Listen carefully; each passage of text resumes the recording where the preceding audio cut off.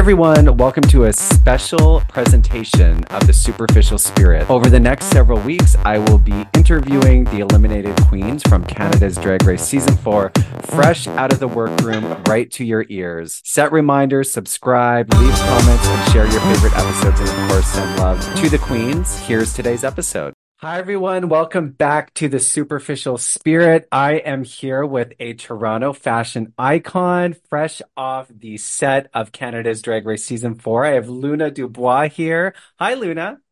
Hello, how are you, Peter? I'm good. I'm good. You look amazing. Thank you. How are you feeling after last night's episode? I honestly feel fantastic. I feel great. It was a great episode.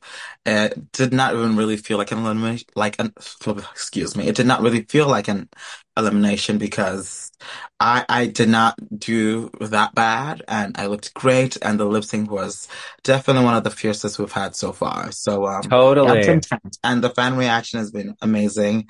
Everyone's sad to see me go. People are saying I feel that I'm robbed and whatever. So I think it's just signs that people want me back on their screens. So I'm looking forward to that. I think if you get that kind of fan reaction, it's a good indicator of like maybe All Stars down the road or like a versus Absolutely. Or because any TV, to be honest. I just want to do more TV. But yes, I'm open to everything. you want your own reality show. Honestly, yeah, if the check clears. I would love that. I think you'd be great on TV. And I mean, it's the new age of reality TV because you build your own fan base online, right? And if Yeah, you can cultivate that connection with your fans, it opens up a lot of doors. Social media is super powerful. it is. I've been trying to focus on that lately and just be on top of it because it's as much as it is might come across easy. It's not when you're a drag queen because there's a lot of this that goes into it. But yeah, I'm trying to branch my non-drags life with my drag life and just measure it all together so it's just one powerhouse of an entity. But just the beginning for you. And one thing Yes, that I wanted to chat with you about is you actually, I think you're friends with Jada Shada Hudson and Miss Fierce Alicious from last season. I I've seen y'all am. on social media. Did they Yes. give you any advice moving into this season? Uh, Fears probably told me to cause a ruckus, but that's not the kind of person I am. I will stir the pot or speak my mind if I need to, based on the circumstances. But Jada just told me to have fun and just she was just kind of guiding me through the way, just FaceTiming me every day, checking on how I was doing. Wow. Yeah, but yeah, and she actually let me use one of her winnings from Fabricland from the previous season, and Oh my God. that was a production of my Mugler runway for my best drag. So Amazing. yeah, and Suki doll made it. So yeah, all the sisters, all my friends that I've been on, yeah, definitely rallied to get me on the show. Until the very last day, they were all in my house in this tiny ass room. But yes, but yeah, no, yeah, they gave great advice and just basically were just there for me as friends, to be honest. Because truly, when you get on the show, you can get as much advice. You just have to be yourself at the end of the day.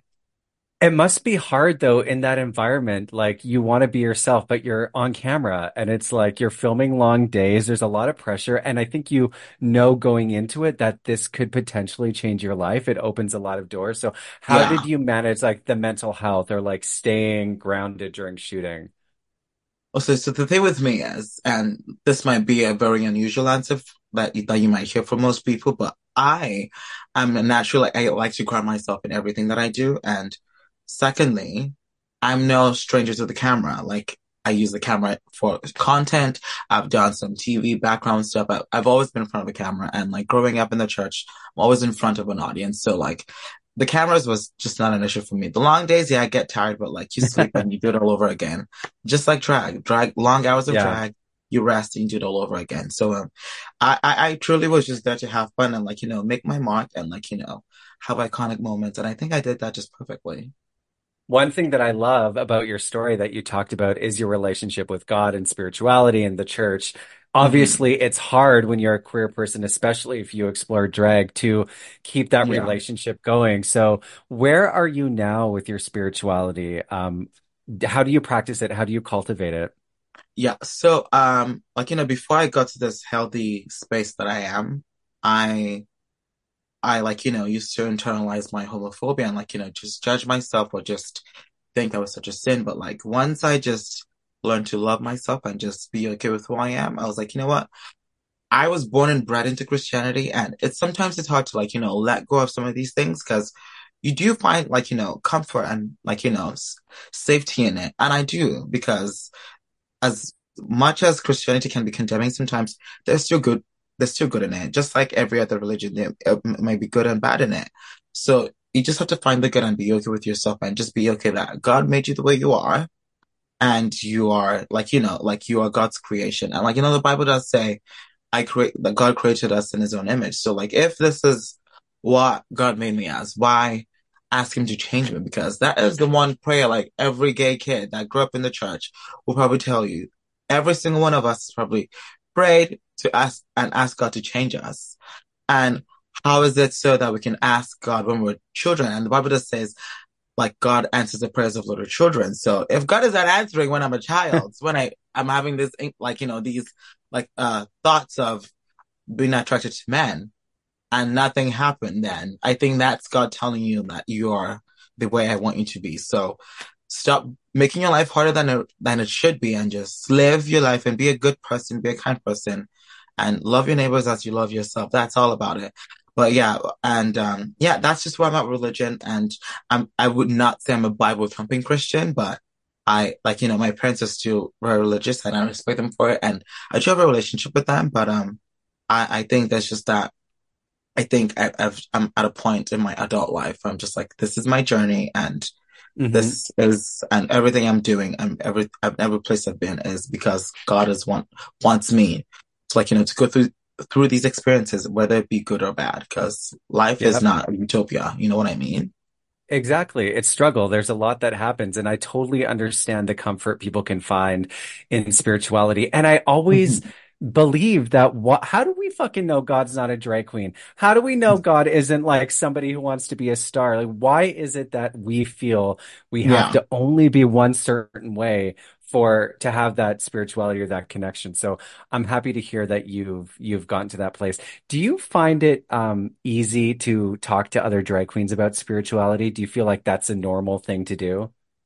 It's not, to be honest. Not in the dressing room for sure, I'll tell you that. But on Drag Race, yes. But it's not. And I'm not the kind of person. I don't like to force religion on people, and I would not. I would appreciate people to not do that to me as well. Yeah, And yeah, and yeah. that's my one problem with Christianity is like, there's this notion that it's the true religion. I'm like, every other religion thinks the same about themselves. So I think it's just better and safe for everyone. Like, practice what you believe in as long as you're not like, making people uncomfortable with it and shoving into people's faces. Cause like, I believe like people should be able to choose their faith and practice that publicly or privately. And if you practice them publicly, like, there's a respectful way to do that without being Mhm. offensive and disrespectful to other people's religions or people who don't believe at all. Yeah. This is reminding me of a conversation I had with Utica Queen from the American version. Also, Hmm. she grew up in the church and she's found a way to keep her relationship with God, spirituality healthy. So I love when drag queens talk about this because I think there are a lot of people, even if it's not religious, I think there are a lot of people who want something more from life and they want to create that inner peace that you talked about or feel like they're Yeah. part of a bigger picture. People like you are in the perfect position to talk about it and open up and say like Yeah. you can be both. You can be a famous drag queen and you can also be spiritual. Exactly. And I think I just in the gay community, like generally, because like a lot of us, like, leave the church and like because of all the pain and suffering that we've endured, like, emotionally and socially. And I can't blame those people. So I think because that just seems to be the reoccurring trend, people like have a hard time like talking about it because you don't want to trigger someone else's trauma because Yeah, they had like a bad experience in the church. So that's why most people tend to keep that to themselves. But when you talk about it on a platform on Drag Race, you might be inspiring that one gay that left the church that exactly. still has that feeling of wanting to believe in God, but probably Yep. I probably felt like he couldn't do that. But you can. There's always a Yeah. way. There's always a way. Yeah. One thing that I wanted to chat with you about too is you make a point of focusing on underrepresented queens. You're Mhm. Nigerian, you're super proud of that. Do you Yeah. feel like Canada's Drag Race and I guess Drag Race as a franchise is doing a good job at representation? Absolutely. I think the franchise as a whole has like, cast the most diverse group of queens in each season. And this season speaks for it as well. Like this season is so diverse. Like we have like three Asian queens. We have like, myself from Africa, like a Nigerian and first Nigerian queen ever on Drag Race, to be honest. And, Love it. yeah, we have like, someone from that who's Afro-Latina. We have like First Nations. It's like that every single race you could possibly think of, we have it in Canada in our franchise of Drag Race. And it's going to be like that because Canada as a whole is such a cultural mosaic and you can't Yes. just narrow it down to white, even if you wanted to. And when Yeah. you do that, it just never ends up being good. I know, I know. I mean, when you look back at some shows from like the early 2000s and the 90s, it's Yeah. so many white people. And when I was growing up, I mean, I saw myself, so it was a very different experience. But now Yeah. when you contrast it and you look back, it's like, oh my God, how was that normal even? Because you walk down the street and you see different people. But on TV, for some reason, we whitewashed it. We made it very fucking Yeah, Hallmark. I mean, and it comes at the times, right? And like, with white supremacy and everything, and like white supremacy is in literally every aspect of life they can think of, like, even down to your groceries, like Oh, it's there. interesting. So it's like, in the world that we live in now, things are much more progressive, and it's not as best, but it's way better than what it used to be, and it's going to keep getting better with the newer generations, like, like once like the baby boomers are 6 feet under, like, then the See ya. millennials, the millennials will be the ones in parliament, and it's just gonna keep the cycle's gonna keep going. And now, like, I was on TikTok the other day, and I was like learning about Gen Alpha. I felt old because I'm Gen Z. I was like, this is crazy. I was like, Gen whoa, Alpha. What the this. fuck? I know. So it's like the world is just gonna keep progressing, and with the way it seems, it's going very, very progressive. And even some of our ideologies today might be archaic in like the next 50 years. Who Oh, knows? totally. I know because it feels progressive now, but like Yeah. in the 90s, it was progressive to like accept gay men. And now Yeah. we're like, that's nothing. It's nothing if you're a gay guy. That's like old news. Exactly. Now it's like gay, queer, non-binary, trans, everything Yeah. under the umbrella. So Yeah. yeah, that's and I'm happy that that's just the way it's going to be because we need to all coexist and coincide in this world before it Yeah. ends, whenever that happens. Hopefully not soon, bitch. What do Yes. you think the biggest difference between millennials and Gen Z is? Honestly, I think millennials had it really bad. Hmm. Like the boomers really had it so easy. Life was so easy for them. You just get a job, get married, and have a kid and buy a house with $20,000. And but with the with with with how the economy has changed, it's like that is not like the way like boomers live their lives. It's just not the same way, and it's also starting to affect us Gen Zs as well. It's just like, and I don't know when we're gonna get this shift and reset, but like I mean, the economy right now as a whole is just really bad, and it's just Girl. I don't know if we need another pandemic to hit the reset button or something, but yeah, that's the only difference. And I do feel bad when people say millennials are lazy because I don't think it's fair because everyone works really hard. It's just like we work so hard just for nothing because you don't see like we don't get paid enough for the jobs that we're doing. And Mhm. whereas back in the day, you make $20 a day and like that's a lot of money. You know Totally. what I Yeah. Yeah. I think too, like there's so many important social causes, as you know, with Yeah. underrepresented communities. And I think one thing that we all need to rally to do is get the fucking rich people. Get those Yes, billionaires, eat the honey. rich. Eat the rich, bitch.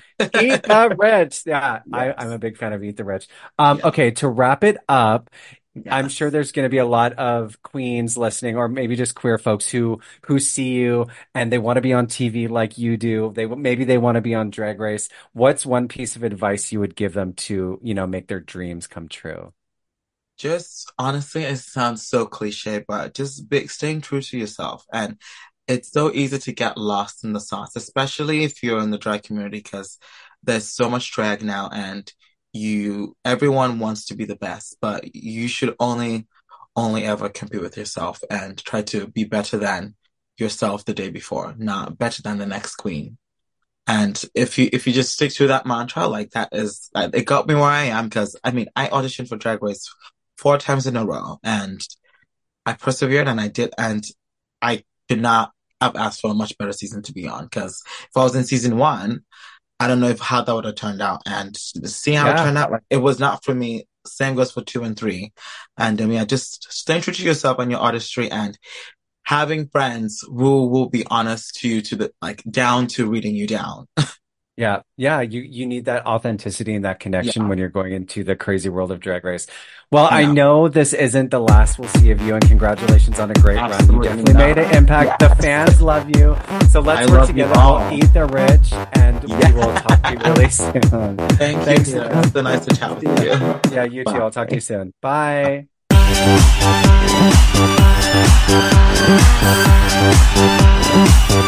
Gotta be in the